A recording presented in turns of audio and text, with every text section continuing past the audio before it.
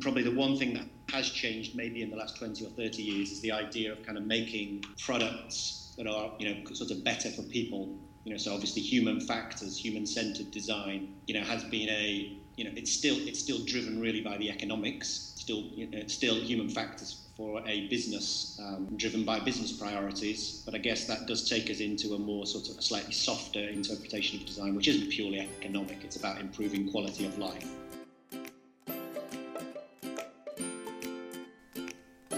Welcome to the 21st Century Design Podcast. My name is Rodrigo Bautista. This is a research podcast by Jan Leysens and myself, in which we interview designers, tech experts, writers, academics, and activists on the future of design.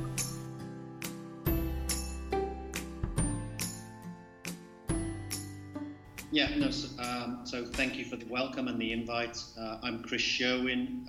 I'm head of sustainability in global design and innovation agency Seymour Powell, and I'm 20 years of working on connecting sustainability to design practice in various different roles. I've done that in corporate positions. I've done it in not-for-profits like Forum for the Future, and I've also been doing that in design and branding agencies in the last few years. Welcome, Chris, and let's start with the first question. So the first question, how would you define design, and what does design mean to you? So I usually think of design probably in two ways, and it's probably best to understand those as design with a big D and design with a capital D and design with a small d. So I think design with a small d is probably the practice of design, and I think of that as almost as the profession of design. That's practicing designers who would usually receive a fee for doing some kind of project for a client where they are improving the performance, the functionality, or visual aspects of a product or service or piece of communications that a client will have set to them as a brief. And they usually, receive a fee for that. That profession, the industrial design profession that I work in, is about maybe 120 years old. That will be practiced almost entirely by kind of professionally trained designers. I guess the other interpretation is a much wider interpretation of design, and I think that's the activity of designing, probably design with a big D, and essentially that's much wider, and that's just, I guess put simply, that's about anybody changing a situation from a current state to an improved state. That's basically trying to make improvements to the world, and that can be as simple as rearranging the coins in your pocket from the smallest to the largest, or taking on a task to improve your diary or your time management or things like that. That's a really much broader definition of design. That's more about the kind of activity of design. You wouldn't necessarily need to be paid for any of that stuff. Yeah, it's basically, taking a current situation and improving it and making it better through design thinking. There's a really interesting debate, isn't there, about what's the role of designer, if anybody can do design, the professional designer, if anybody can do design thinking. And it's a little bit concerning for us, as guys who get paid for all of this stuff. You sort of, we're designing ourselves out of our existence. And of course, I think what the conclusion is that it is a bit useful to have a designer almost, at the center or facilitating that process with people. I mean, I guess it's the co-development idea, the co-design idea, that there is some, kind of core skills that we've got. We don't need to be doing the actual designing, and actually we, in some cases, shouldn't even be doing the design, and it should be people themselves that are doing that. Kind of making their own lives better and making their own choices, because that helps them buy into the ideas much better than if somebody else dreams things up for them. Indeed. So, but I still think there is a bit, I think and hope there is still a role for design, even if we do decentralize design in this way. And basically that takes me to question number 2, which is the definition and function of design has evolved over the years. And so this question is a little like a timeline, from past, present to future. And how would you describe design, the main focus over the past? Yeah. What is at the moment? Where do you think it's heading and we start touching this decentralization. But if you can think about the question like a timeline, past, present, and future. So I guess, the activity of design that we've talked about will have, gone on since, it's almost probably a part of, kind of the human psyche and human nature to make, to make the world better for us. But so I'm not really going to concentrate on that because I don't think that's probably changed very much since, since we, moved from trees onto the sort of plains and savannas 2 million years ago. But I guess it's probably more interesting to talk about it, how the profession of design has changed. And I think, probably the profession of design, the area that I work in, is recognised as a profession for about 100, kind of the turn of the 20th century. It's probably the beginnings of industrial design. And I think throughout that century, it was largely, that as a profession, largely its role was largely seen as linked to economics and the commercialization of ideas and products for clients. In most cases, to stimulate consumption and increase product sales. And in that role, I think the story of design in the 21st century is pretty much about the business of design. There's a really great book by Adrian Forty, which talks about we tell the history of design as an aesthetic movement, but actually we never tell it as an economic, kind of force to stimulate consumption and production and get people to buy more stuff. And that's great for manufacturers. And certainly when we created that idea of design, it was also, we thought it was great for people as well because we've improved their standard of living by giving them better products and make stuff that's better for them and works better and give them access to kind of material consumption. And probably the one thing that has changed maybe in the last 20 or 30 years is the idea of kind of making products that are, sort of better for people. So obviously human factors, human-centered design, has been it's still driven really by the economics, driven by business priorities, but I guess that does take us into a more sort of a slightly softer interpretation of design, which isn't purely economic. It's about improving quality of life for people using the products and services that we design. Pretty much whenever we talk about good design at the moment, it tends to be, design that's good for business and good for people, if you like. It's stuff that's better to use, that can take you into, the whole kind of, design for handicap, design for the disadvantaged, all those sorts of areas. I guess where one of the issues that's emerged maybe on the periphery of design in the last 10 or 20 years is the idea of kind of designing for sustainability, kind of stimulated very much by the rise of the environmental movement. And I think, obviously I'm the head of sustainability, so of course I would say this, but I think... we saw it coming. Yeah, we did. Unfortunately, seen it coming. I'm not sure. And quite enough of the design world sees it coming. And is completely open to to accepting this big change. If you ask me what the big movement's going to be in the next this century, two big ideas for the 21st century, they're probably information and ecology, right? And in our field we've seen the digital revolution.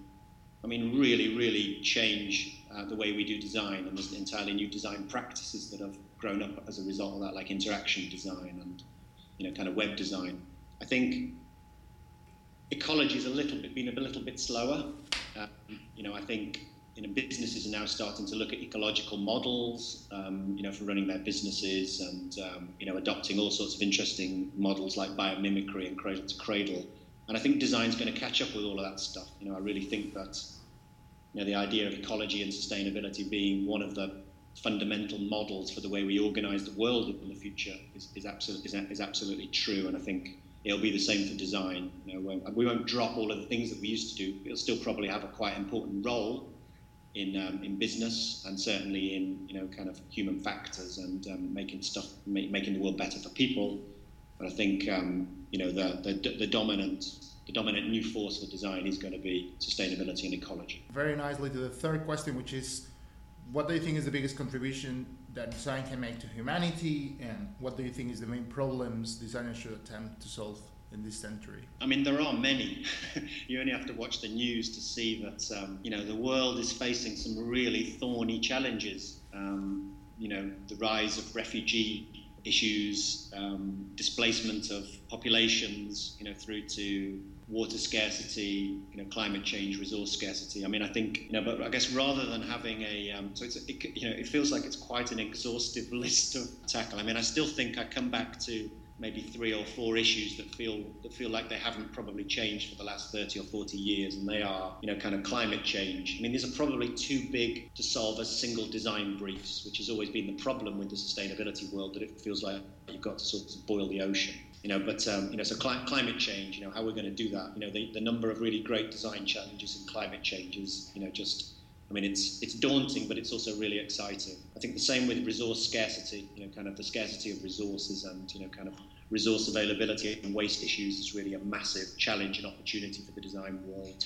And I would also say, I'd probably put poverty and inequality in together. That only seems to be on the increase, more social issues than environmental issues, but of course they're inevitably linked. I still feel that they're probably the dominant challenges for humanity of our time, and all of the other things, even probably water shortages so closely linked to, water scarcity, so closely linked to climate change that it probably, isn't worth thinking about differently. So I'm thinking about like what capabilities, what skills designers need now, or starting to scratch the surface, to collaborate in these big issues in order to have a positive impact. What do you think we need? I still feel that there are quite a lot of skills that designers have got that are going to be useful in this new century and in this kind of new sustainability-driven revolution. In some ways, we don't need to drop all of the things that we're doing already. Kind of the creative skills, abilities to iterate,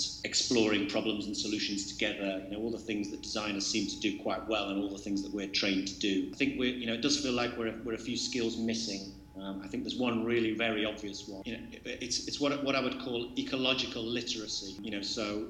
I trained as a designer probably, it's a bit scary to say this, but maybe 20 years ago now. And actually, as and my entire career has been in the sustainability world, and I feel a little bit cheated by my professional training. The new world that I have to operate in, being trained in things like, kind of manufacturing and technical issues and, kind of probably to some extent even human factors and aesthetics and, how you draw, how you sketch and draw and visualize ideas.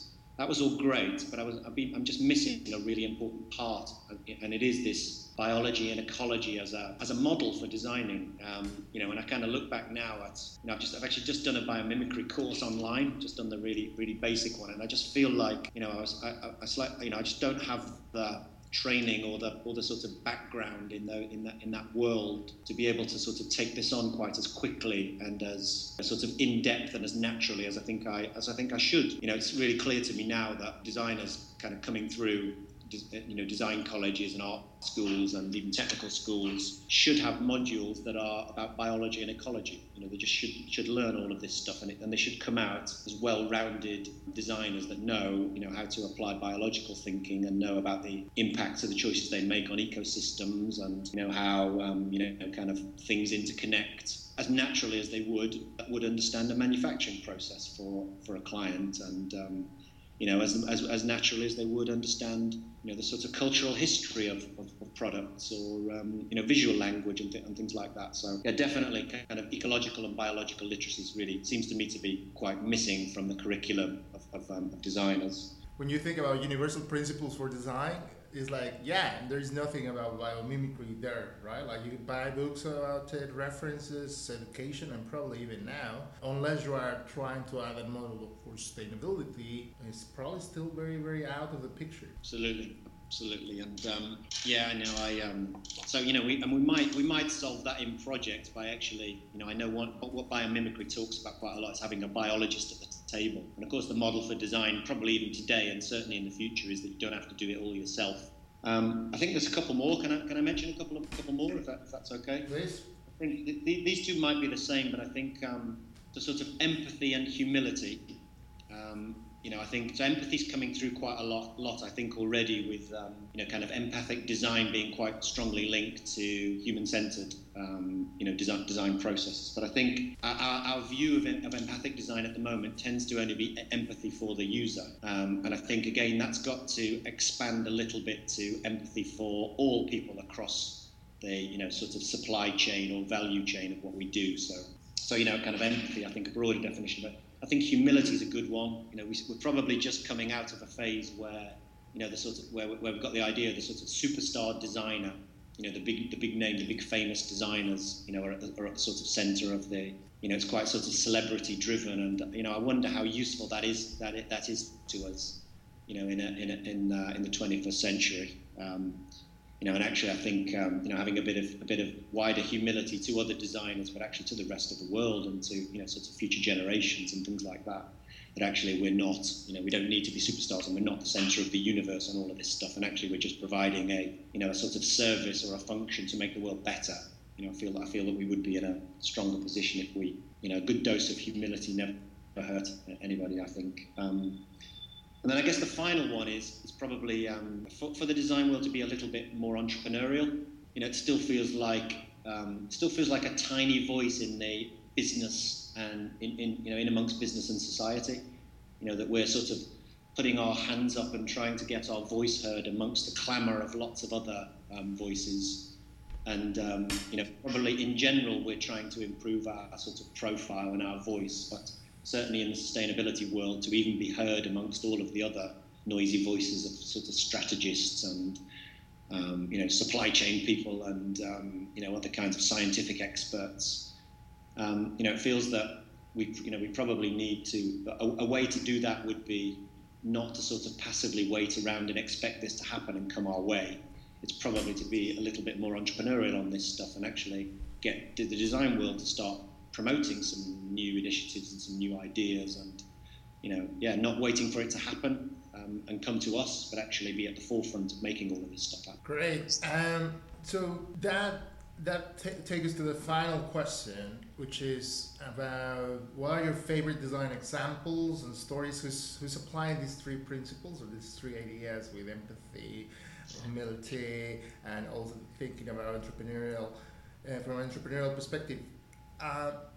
Who are your design heroes? And probably you're already saying that, and we need to overcome that idea, no? But favorite design examples, stories. Who are your design heroes and why? I mean, I think I can talk about one in really a lot of detail, and I hope you don't mind that it doesn't seem like such a shameless plug, because it's obviously something that we just worked on. But I'm really in awe of what the Fairphone guys are doing. But I think chiefly I like it because they're design guys. It is a design-driven approach, and when I look at what they're doing, which is essentially trying to, so they've taken what was historically a campaign. The campaign for kind of fairer and more ethical mining would have sat quite comfortably in an NGO, campaigning NGO like Friends of the Earth or Greenpeace or whomever, and they've obviously taken that what is now a quite old and tired model,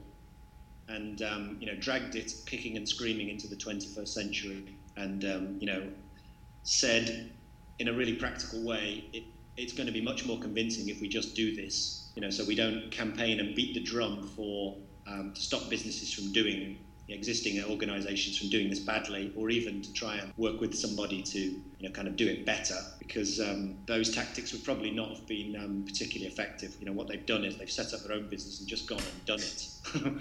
And and we started talking to them when they were promoting that idea, and I thought they were pretty crazy, to be honest. I thought they got no chance of guys who've never worked in an electronics industry really getting a phone produced and out into the market, and even if they did, nobody would buy it.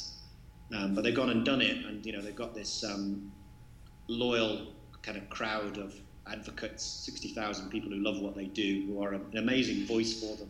And it feels like a community that actually isn't owned by Fairphone, it's owned by all the users and all the advocates. And it's not a perfect phone, it's not a perfect product, but as you know, working in this field, it's impossible to design a perfect kind of sustainable product. And if you actually ever tried to do that, you would be really frustrated, and you never get anything out there for the first 25 years. So yeah, so many aspects of what Fairphone are doing, I really genuinely love in presenting a new model of a sort of campaigning product.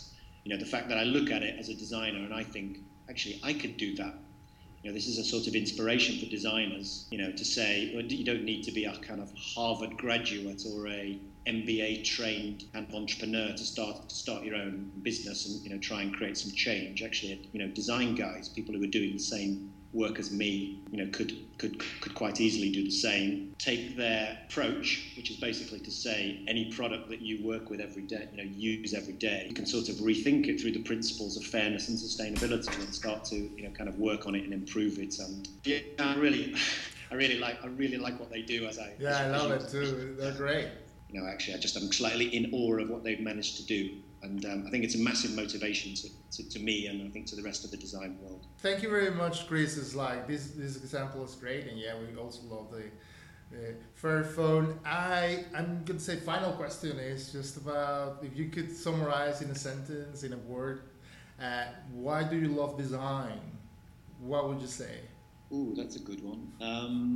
I think what I love about design is jumping from the concept to the practical. What we get to do is, sort of ideas into action.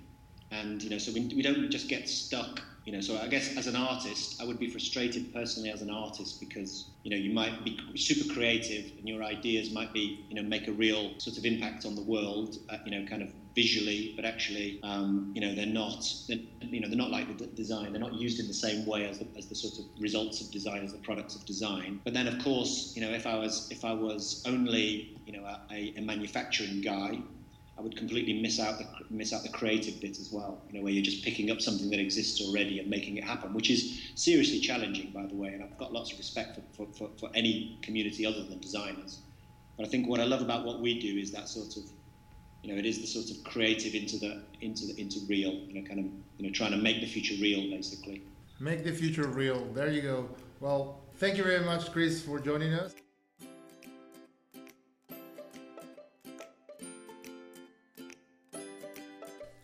"21st Century Design" is a research podcast by Engage by Design and Regenerative Design. Thanks for listening to this episode, and if you want to hear more, head over to iTunes or SoundCloud and subscribe to the podcast. You can suggest who we should interview next, write and leave a comment on our site 21stcenturydesign.org. See you next time.